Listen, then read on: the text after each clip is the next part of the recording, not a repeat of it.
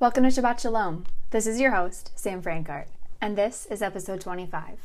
Today, we're beginning Revelation chapter 8. The last two episodes provided an interlude between the opening of the seals, and today we'll be reading about what happens when the seventh seal is opened. We'll start reading at the beginning of chapter 8, so let's jump in. When he opened the seventh seal, there was silence in heaven for about half an hour. And I saw the seven angels who stand before God, and seven trumpets were given to them. Another angel, who had a golden censer, came and stood at the altar. He was given much incense to offer, with the prayers of all God's people, on the golden altar before the throne. The smoke of the incense, together with the prayers of God's people, went up before God from the angel's hand. Then the angel took the censer, filled it with the fire from the altar, and hurled it on the earth, and there came peals of thunder, rumblings, flashes of lightning, and an earthquake. Then the seven angels who had the seven trumpets prepared to sound them. And that's all we're reading for today. Just 6 verses, but there's quite a bit to dig into. So let's go. Last week, I introduced the method of word study, and we'll be using that a little bit for this episode as well. So the first word we'll look at is from the first verse of chapter 8, the word silence. But before we get to the word study, actually, I want to comment on the time. So we read that there's silence in heaven for about half an hour. And a half-hour silence is not long, but things seem long or short all in their context. So, for example, if a preacher were to stop his sermon and remain silent for 10 minutes, it would seem like a lot longer. And since heaven is a place of constant praise and worship, which we read about in Revelation chapter 4, being silent in heaven for half an hour, that would just be a really, really long time. So the word silence, in the Greek, it's actually translated to a voluntary refusal or indisposition to speak. And when I read that, it made me think of Habakkuk 2:20, which says, "The Lord is in his holy temple. Let all the earth be silent before him." But the form of the verb in Habakkuk, in that verse, it's in the form of a command. The word silence in Revelation is a choice. There was silence for about half an hour. Another verse that came up as I was doing this search was Zephaniah 1:7, and the connection here is so intriguing that I want to read the first 9 verses of chapter 1 and see if you can see just the connections with Zephaniah and Revelation so far. So I'm going to read verses 1 through 9 in Zephaniah. And the word of the Lord that came to Zephaniah, son of Cushi, the son of Gedaliah, the son of Amariah, the son of Hezekiah, during the reign of Josiah, son of Amon, king of Judah. I don't know if I said those names right or not, but it was a good guess. Verse 2. I will sweep away everything from the face of the earth, declares the Lord. I will sweep away both man and beast. I will sweep away the birds in the sky and the fish in the sea, and the idols that cause the wicked to stumble. When I destroy all mankind on the face of the earth, declares the Lord, I will stretch out my hand against Judah and against all who live in Jerusalem.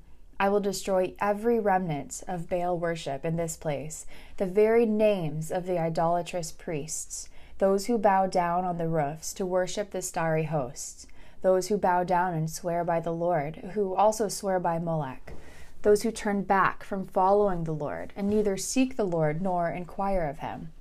Be silent before the sovereign Lord, for the day of the Lord is near. The Lord has prepared a sacrifice. He has consecrated those he has invited. On the day of the Lord's sacrifice, I will punish the officials and the king's sons and all those clad in foreign clothes. On that day, I will punish all who avoid stepping on the threshold, who fill the temple of their gods with violence and deceit. I'll stop there. Do you see all the connections here? The world being affected by the seals. And then we read about how the people of the earth will hide in the cliffs. And I see that connection with how the day of the Lord's sacrifice, he'll punish the officials and the king's sons, how there's this fear of the Lord. There are so many connections here. And then in that verse 7, this command, be silent before the sovereign Lord, for the day of the Lord is near. I wonder if those worshiping God in heaven already knew this scripture. They knew that in response to everything that happened, silence would follow. They didn't need a command. They already understood the implications of Zephaniah 1:7. So there's silence in heaven for about a half an hour, and then something happens. The 7 angels before God were given 7 trumpets. So the next word I looked up was the word trumpets. So this word trumpets shows up a lot throughout Scripture. And they're called different things too.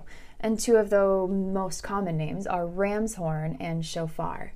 The first time that this word shows up in Scripture is in Exodus 19:13 at the mountain of God. The sound of the trumpet marked the presence of God.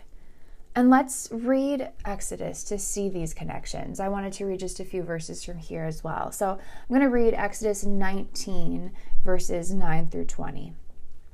The Lord said to Moses, I am going to come to you in a dense cloud, so that the people will hear me speaking with you and will always put their trust in you. Then Moses told the Lord what the people had said. The Lord said to Moses, go to the people and consecrate them today and tomorrow. Have them wash their clothes and be ready by the 3rd day, because on that day the Lord will come down on Mount Sinai in the sight of all the people. Put limits for the people around the mountain and tell them, be careful that you do not approach the mountain or touch the foot of it. Whoever touches the mountain is to be put to death. They are to be stoned or shot with arrows. Not a hand is to be laid on them. No person or animal shall be permitted to live. Only when the ram's horn sounds a long blast may they approach the mountain. After Moses had gone down the mountain to the people, he consecrated them, and they washed their clothes. Then he said to the people, prepare yourselves for the 3rd day. Abstain from sexual relations. On the morning of the 3rd day, there was thunder and lightning with a thick cloud over the mountain and a very loud trumpet blast. Everyone in the camp trembled. Then Moses led the people out of the camp to meet with God, and they stood at the foot of the mountain. Mount Sinai was covered with smoke because the Lord descended on it in fire. The smoke billowed up from it like smoke from a furnace, and the whole mountain trembled violently. As the sound of the trumpet grew louder and louder, Moses spoke, and the voice of God answered him. The Lord descended to the top of Mount Sinai and called mountain to the top of the mountain. So Moses went up. So there are 3 different places in this scripture that we just read where that word trumpet comes up. The first time they're called ram's horns, so that's in verse 13, when the ram's horn sounds. And then there are 2 other times when the word trumpet begins or is stated in this verse. And so this word trumpet is important. It shows us that the Lord is near. And so it's super important that we read that in Revelation, how these 7 angels are given 7 trumpets. And we're going to read, starting next week, about the repercussions of these trumpets being sounded.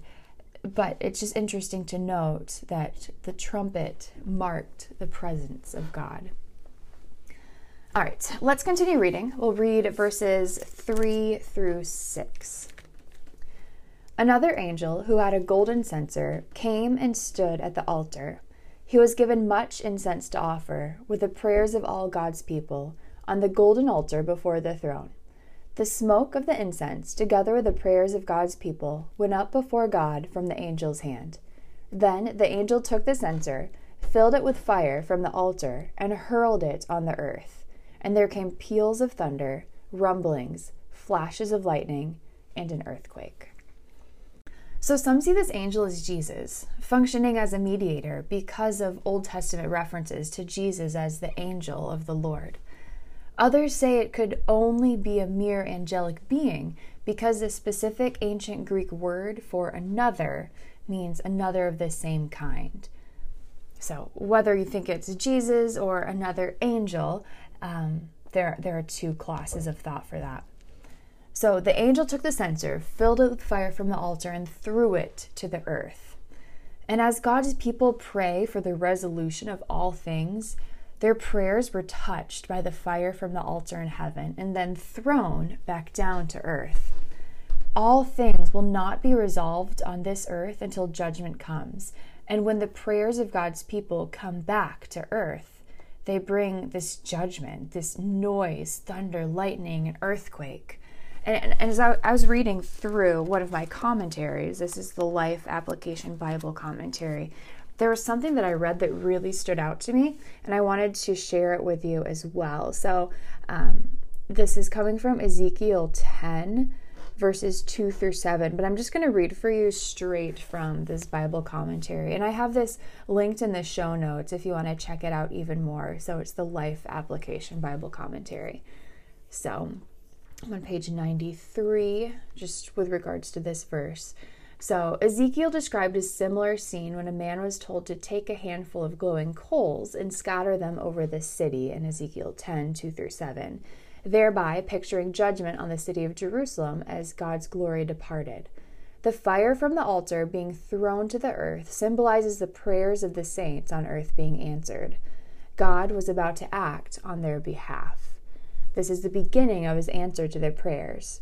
And this indicates that God is about to take action and answer. And we see that in Exodus 19, 16 through 19. So that was from that commentary. So these 7 trumpets are about to be sounded. And we talked a little bit about trumpets a minute ago, but along with trumpets marking the presence of God, there are other things that we see that trumpets did in the Old Testament. Trumpets would call an assembly of God's people together. Or in the book of Joshua, they sounded an alarm for war and threw the enemy into panic. That's when they had the trumpets. They marched around the city 7 times, and then they sounded those trumpets. There are so many different places where they show up. So these 7 trumpets that we read about in Revelation will sound as God's battle alarm during the Great Tribulation. And that's what we're going to study next week. I know this was a shorter episode. I didn't have as much time this week to dive in to a lot of verses, but next week we're going to cover the rest of chapter 8. So I hope that you'll come back and join us as we start looking at the first 4 trumpets. So that's all we have for today. Check out the show notes for a link to a commentary from David Guzik on Revelation chapter 8, as well as the Life Application Bible Commentary that I read out of earlier. You can find me on Instagram at Sam Frankart. Until then, Shabbat Shalom. Maranatha.